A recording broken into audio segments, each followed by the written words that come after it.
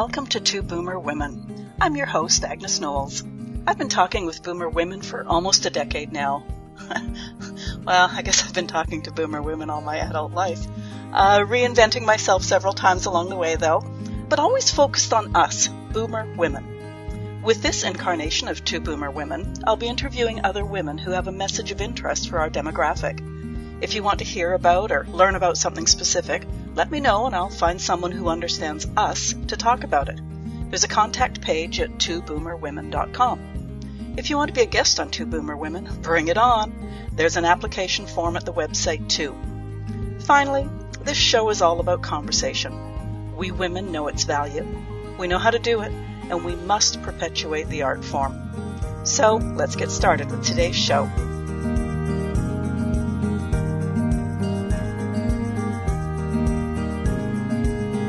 Hello, podcast listeners. Agnes here. Before we get started on this week's episode, I need to put a short message in. 2 weeks ago, I chatted with Durga Mata Chaudhry. What an interesting woman. I invited her back for a second episode, which I'll present shortly. But as with our chat 2 weeks ago, the time flew. And as her story and stories were so interesting, I just kept on going. The result was a conversation way too long for a podcast episode. So I've divided it into 2 episodes. This week you'll listen to Durga Mata's stories about her music making with pipe and tabor, her discovery of and passion for silk painting, and then she shares information about forest bathing and why it is so therapeutic. Next week, Durga Mata talks us through her 7 steps to happiness, and oh my goodness, just listening to her describe it reduced my stress, so be sure to come back next week. She also had an exercise for me, and I hope you'll join in next week and help us describe the qualities and skills of a happy person. It was a great exercise for me, so I'm hoping you'll participate. Okay, here we go.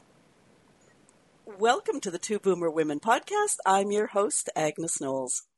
2 weeks ago, I had such an interesting guest on that our time together flew by. And we had to wrap before we had an opportunity to hear about several aspects of her life/business that I was really curious about. So today, I am thrilled to welcome back Durga Mata Chaudhry, a.k.a. Durga Mata of London.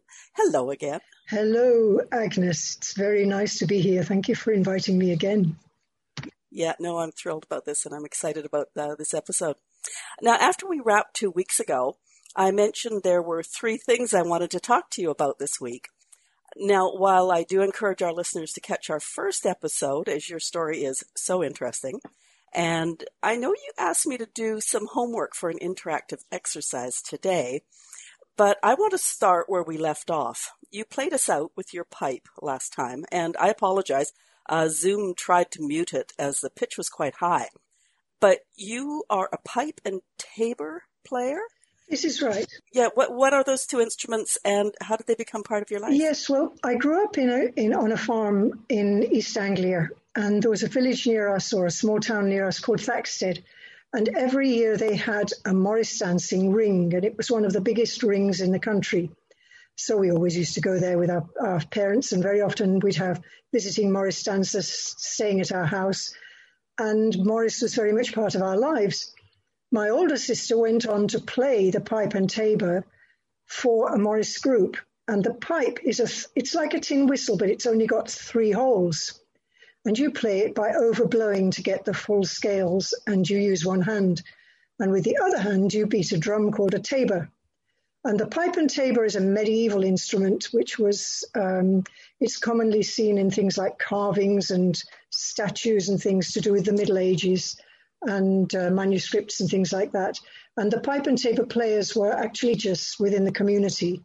They would entertain at court, they would play in the villages, they'd lead things in the dancing and the kind of annual festivals and things like that. And what we have now remaining is a pipe and tabor society. But I'm getting a little ahead of myself. I loved pipe and tabor, and I used to kind of stand watching the pipe and tabor player, trying to work out how they played it, because often their fingers aren't moving, or they're moving in a way that doesn't seem logical with the notes that they're playing. And it's because a lot of notes come from overblowing. And we always used to kind of dance when we were little kids, dance in circles around when the Morris dancers were dancing. And it was just like, I guess, part of the music. You know how they say that between the ages of 0 and 7, you just soak up the world you're in? And it's not something that's in your kind of thought or your logic or your mind. It's just part of your anatomy. And Morris dancing is very much like that. However, in our family, my older sister had polio. And she had it when she was, I think, 3.5. And it affected her right arm mostly. So naturally, my parents had to be quite protective and defensive to make sure that she had an area where she could be strong, since physically she wasn't so strong. So she was the musician in the family, and she had piano lessons. I did, to be fair, my parents did give me piano lessons, but after a very short time, the piano teacher said it was a waste of time, waste of their money, and there was no music in me. And it's a long story, but later on through my spiritual life, I got seriously into the singing side of things. The music side, the singing is probably one of the things I enjoy most. And I sang with an international choir every year at the festivals. And I just thought, if I was starting my career again, I'd love to do something with music. Now, be careful of your intense emotions, because when you have a thought, even almost an unnoticed and subconscious kind of aching thought like, I wish I could have done something with music, there's a very likely chance that it got heard. And I had absolutely no idea that I would ever do anything in music properly. But that inner desire, that inner ache, if you like, was released at various times in my life when I was absolutely happy as happy as I've ever been when I was singing something. Roll on a few years. I was head of department for religious education. My colleague was a wonderful woman. We were actually joint head of department, and we got on like a house on fire. But when our subject was treated badly at the school and we both resigned, we both found it hard to get another job. She was busy in the quite serious in the Church of England, and she was able to find a position in the Norwich Cathedral doing children's visits. And she was a specialist on Julian of Norwich, St. Julian of Norwich. And she also took people to 1 or 2 other shrines in the area and did a lot of work with children there. My younger sister converted from Quaker to being in the Church of England when she was at university. She was active in the Christian Union and is very serious in Church of England. And she lived in Doncaster, which is kind of middle north of England. I was in London. And her church invited my colleague to come and give a day's seminar about Julian of Norwich. And of course, I wanted to go. I wanted to see my sister, and I was dying to see my colleague and learn more about Julian of Norwich as well. But I had no money. I had no money for travel. I had no money for petrol. I got a car. And I just was literally tearing my hair out. I was thinking, how can I get the money I need to get up to Doncaster on Saturday? And as I was thinking like that, I looked up and I happened to see a 3-hole pipe, which my sister at some time over the past years must have given me. And it was on a shelf like an ornament. And I thought, well, I could try and play something. Now, when I was at university, we were a single parent. I was a single parent and we didn't have much money. And I used to sing in the underground. But I'd forgotten all the songs and I wasn't in the mood for singing. But I did think, well, I could try the whistle. I could try the 3-hole pipe. So I gathered all my courage together and I got the train down to Waterloo Station and I found an empty busking spot and I put a little plate on the floor and I looked down at my feet and I tried making a noise with this pipe. and it wasn't very good, and I wasn't able to even meet anybody's gaze. I was so shy and so embarrassed. But by the end of the week, I had learned English country gardens, and people found it hilarious to see a grey-haired old lady not playing the pipe properly. And it made a lot of people laugh and smile. And by the end of the week, not only had I learned English country gardens, but I found I loved it. I just found so much joy. And I got my head up. And I didn't mind if I was making mistakes. And I started to learn one or two other songs. And since that time, every weekend or nearly every weekend, when I haven't got other things on, I've gone at least one day and played. My favourite spot is outside Embankment. And I've kind of got known among the crowd of buskers who inhabit the place. And I've got a poster that says, "Lifting up the world, one note at a time." And I always meditate well before I go, and I just feel the cosmos is pouring energy and joy into me, and I'm just sharing it. And I can actually play for an hour without a break now, without doubling up on songs. And I've got a CD of 45 carols, and I am a pipe and tabor player. And a few years ago, when I was playing, a lady stopped, and she was standing at the bottom of the escalators where I was playing with her back to me.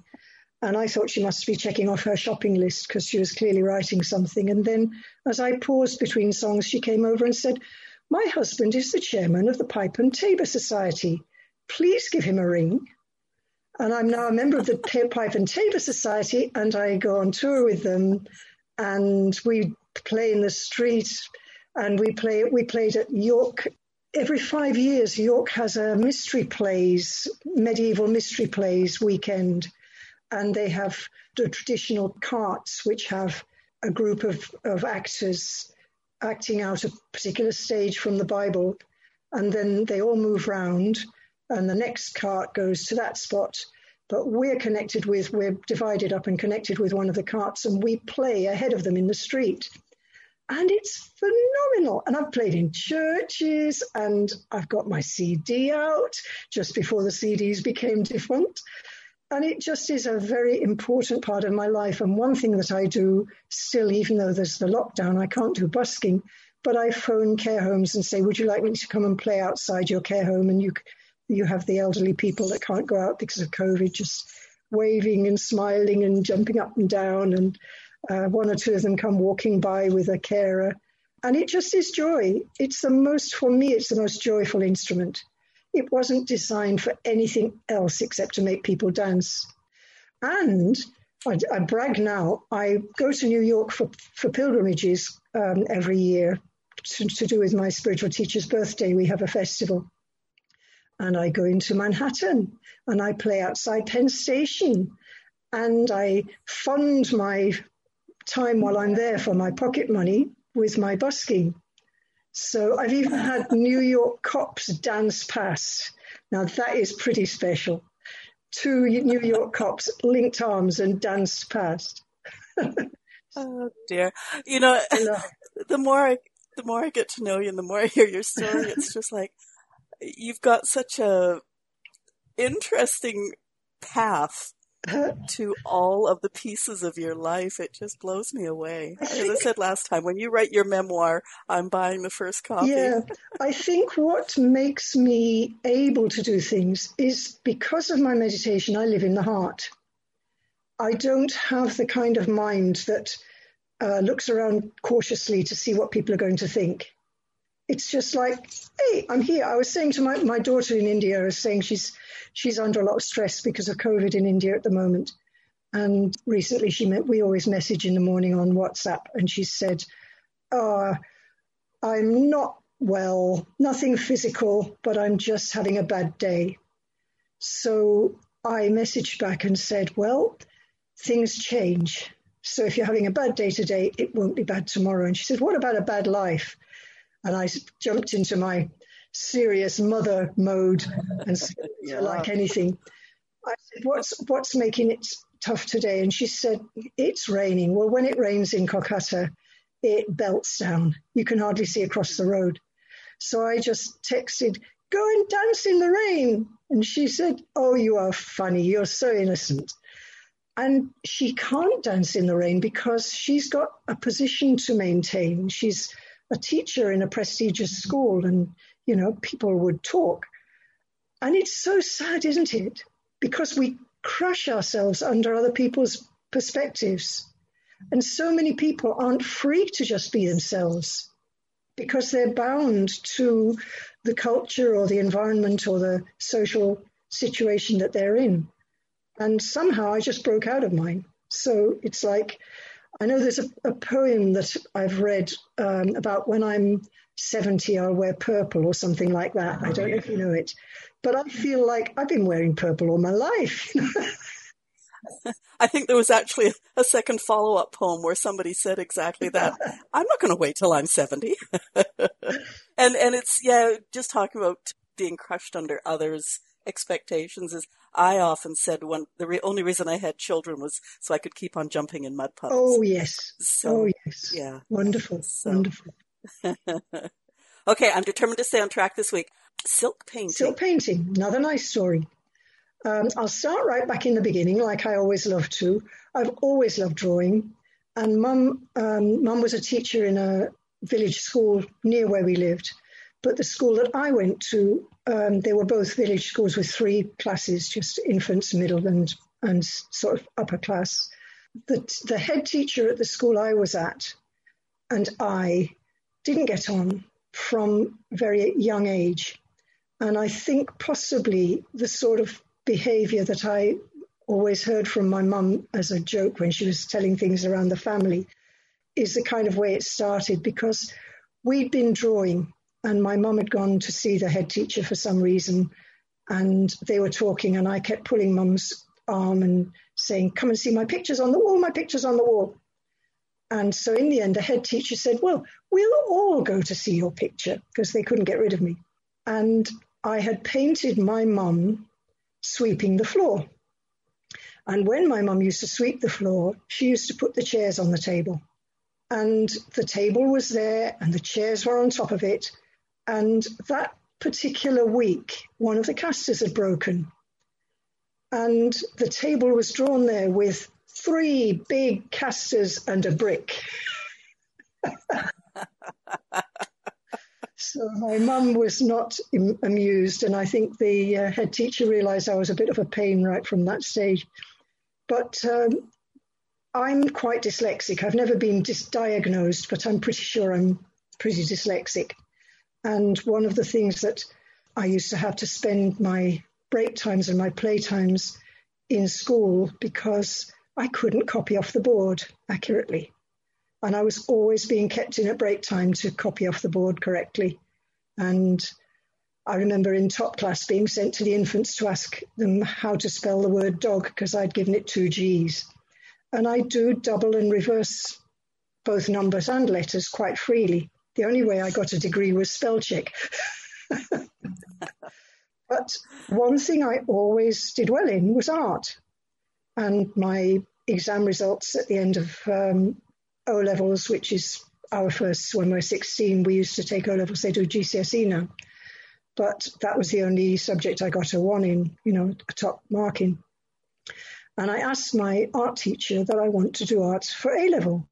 But I was already wanting to do sciences, so I had quite a heavy A-level load, and they said, no, you can't do 4 A-levels, is just too much, particularly because I wasn't particularly academic. So I said, well, can I do it in a year? Because I'd really like to. And the art teacher said, no, if you're capable of doing art A-level, you should do it in 2 years and get a good mark. And I entered it in a year. And my dad took me out for doing some of the landscape drawing, and my art teacher punished me by making me do half an hour of 5-minute sketches every lunchtime, which actually was very, very good practice for observational drawing. And I got an A in a year, so I was really chuffed. And later on, when I wanted to become an RE teacher, and I was looking at universities where I might go to study theology, I found Roehampton University in London offered an endless variety of twin subjects. And I was able to study theology and religious studies and art. and it was mural art, and I specialised in stained glass. But when it came to teaching, I've been both head of department for art and for RE. I've taught art, not as much as religious education, because that is my first love as a subject to teach, but I've taught it a lot. And I always encourage the students to do different mediums, particularly if they're working for an exam, so that it's not just, okay, we're all going to do acrylic or we're all going to do something else. And one of the types of material that came up, of course, was silk painting. And what happened with silk painting, it's a bit like the wand that chooses the wizard in Harry Potter. And when he held the right wand in his hand, it was like electric, just like amazing. And when I started to touch anything to do with silk painting, I just wanted to do it. I didn't want to teach it. I'd kind of have to bring handcuffs so that the kids could do the work with it. Otherwise, I'd be so tempted to jump in. And so I started to get silk paint materials and play around and get a bit of, go on a few courses and become a closet silk paint artist. And when I found myself out of work and money was a problem, I thought, well, I'm not stupid. I'm not helpless. There must be something I can do that's going to bring some money in. So I started giving silk paint workshops, silk paint parties, painting more myself, doing craft fairs and things like that. And I always did little things because I hadn't got much money and silk's expensive. But I was doing some supply work as a teacher. I was actually head of RE for a week up in Sheffield, which is near Doncaster. So I didn't care if it was something to do with teaching religious education. I'd go anywhere in the country. And I went round the town looking for craft shops where I might be able to sell some of my paintings and my cards that I made. And in the craft shop, they'd got some silk scarves. And I looked at these things and they were £20. And my things were only selling for, 5 or 10. And I thought, I could do that and I'd get more money for it. So very cautiously, I ordered myself some silk scarves that are ready rolled. And when I started painting abstract on silk, it was like I found my home. It was just totally thrilling. And I've been painting silk scarves and shawls ever since. And I've got an Etsy shop. It's actually closed at the moment because I can't manage everything. But I do commissions at the moment. People know that I make things, so I do them. And I will get my Etsy shop back together eventually. So I'm kind of missing my silk painting at the moment because I'm away from London and I don't have my studio here. But I will get back to it. And meanwhile, I have a few silk scarves to show you. Yay. And to all our listeners who are now leaning in, wishing they could see. Yes, of course. I was forgetting. So no, that's okay. These are called agate style because they're striped. Okay, but they're beautiful. I mean, look at the colors. Yeah. Okay, for the listeners, shades of what? Coral? All different reds, browns, and oranges, that one. This is blues and purples. Look at that. And they're what, about 16 inches wide? There's two different sizes I've got here. This one is 28 centimeters by 114 centimeters. This one I just showed you here is 25 centimeters by 140. And those are the kind of standard size. This one is a slightly heavier silk. Oh, the colors. And this is all ranges of greens and getting on to close to navy and blue. And I'm not going to spend the whole time looking. This is one that I call earth colors with the, it's almost like camouflage, green, gold, blue, green, gold and brown and orange in those. This is one where somebody actually asked for burgundy. It was a commission. And I made 3 to see which one she'd like best. And it is really dark, deep reds and burgundies. Yeah. There's some blue ones. So you could match almost, oh my goodness. I do them to order now. So I ask people to give me a main color and two side colors because I've literally got a whole stall's worth of scarves and I can't do stalls because Mr. Corona came along. That's a very dark one, browns and subtle colours, sort of men's shades, although a lot of women like them.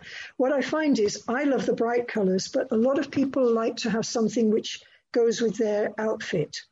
So you get a lot of people asking for things which are quite subdued or have multicolours, whereas I think that if you get more than three or four colours in, it can get a bit messy in a way. I prefer to keep to kind of 2, 3, 4 colours, but the customer's always right. So if they want something, or I do some magic ones which are rainbow. I don't think I've got rainbows here, and I want to actually target the gay community because I think they would love my rainbow scarves. No, I've not got them. There's a very light green one, light blue. Oh. Yeah. I love the blues in there. Yeah. So I could show you. That's amazing. Oh, dear. Yeah, that's. I almost want to put a video clip in there. Okay, I'm going to keep moving. Forest bathing. Forest bathing, yes. I made notes for forest bathing because I want to get it accurate. It started in Japan in the 1980s because in Japan they were having a massive amount of problems with stress.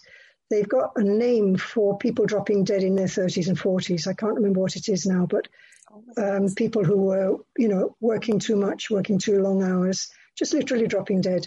And others actually killing themselves. There was a high suicide rate because of the level of stress in society. So they were working on what can we do to help people not be so stressed. And one idea somebody came up with was spending time in the forest and among trees. And when they started looking at that, they found it actually is very powerful.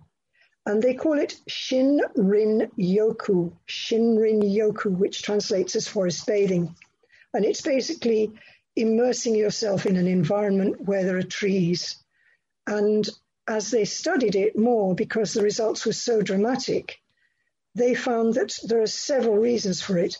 That the neocortex, the kind of advanced bit of our brain where all the calculations and creativity come from, and which is affected badly by stress, relaxes when it's surrounded by green. So if you want to be in a peaceful and relaxed environment, even just having a painting which is of trees or architecture which reflects the shape of trees, we've evolved through trees and our brains like them. So if we've got the shapes of trees and if we've got the color of trees around us, it helps our brain to relax. But there's another thing, which is that trees breathe out wood oils called phytoncides. That's why I had to make notes. Hang on. The phytoncides are chemicals, oils in the trees, which protect the trees against invasion by something that might make them go rotten, I suppose. It's part of their protection. And when we breathe them in, it enhances our immune system. Even if we just get in a forest atmosphere and have them touching our skin, they help our immune system. There are a particular type of cells called killer cells, which I'd never heard of, but apparently they go around your body looking for anything that might cause trouble, and they get rid of them. So basically they're like the rubbish collectors in our bodies, and it's extremely good at boosting and increasing the power and the number of killer cells, which can prevent many illnesses, including cancer. So they've done a lot of different studies. They've even found if they extract the phytoncides and put them on the windowsill of a hotel bedroom, it will have an effect on improving the immune system of the people who stay in that hotel room. There's loads. It's fascinating if you look into it. Well, it's interesting. I'm just going to interrupt here because on the Vancouver Island here in the last few months, we've had a whole bunch of protests around old growth logging. So these beautiful old stands, and some of the Indigenous people have been saying very similar things, is we need these old growth forests because that's where we go to, and I won't say too much because I can't remember exactly, but they go to heal and just sort of ground themselves and things like that. Those are the indigenous people. It's not in response to, like in Japan. Yeah. Well, there's a boost to your immune system. There's an increase in the killer cells that clean up and protect you from disease. The Chiba University of Japan has been researching since 2004, and they do some very interesting parallel studies where they get a group of people to do something in a forest situation and a group in an urban situation. So they might be walking around for the same amount of time in the same sort of weather and so on. And they find there's a 12.4% reduction in cortisol, which is one of the most problematic of the stress hormones, when you spend the time in the forest. And there's a recent Japanese study of over 700 people which found that time in the forest significantly lowers blood pressure and heart rate, like slows your heart rate down. It accelerates healing and recovery. They found that even to have a room in a hospital with trees outside the window, the people in that room will have a faster recovery rate and go home several days earlier because they're recovering from their operations faster than ones who have bricks outside the window. So it really is very, very interesting. And the other thing is that the way that being around nature of any kind, and particularly in the color of green, reduces the stress in your neocortex, and it brings a 50% improved creative and problem-solving response after 3 days spent in nature and away from modern technology. So all you stressed out executives need to just go on a hike for a few days, leave their phones behind. So anyway, because I grew up on a farm surrounded by nature, and it is really important to me for my own mental health and happiness to spend time around nature, I brought it into my program, the 7 Steps to Happiness program that I mentioned last time. And it's the most powerful and the most loved bit of the 7 Steps program when we do it at home, like face to face. So I found getting it into the online program quite tricky because I moved my program online due to COVID. But I bring it into week 3, which is all about the world we live in, the environment we're in. And I put some information on a little video about, I share a video with something to do with forest bathing each day that week. And we've got a little Facebook group, and I kind of say, have you been yet? Here's some photos of where I was.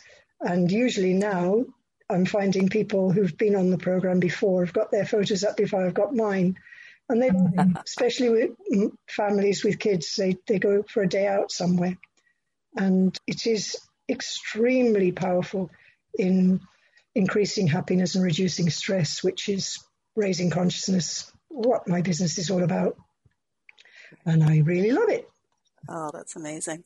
Yeah, I look out my window here and all I can see pretty much is green and a 10-minute walk and I'm in the forest. Oh, so no. I will have to make a more conscious effort to really do that. I've got a canal 10 minutes walk away, so that's nice.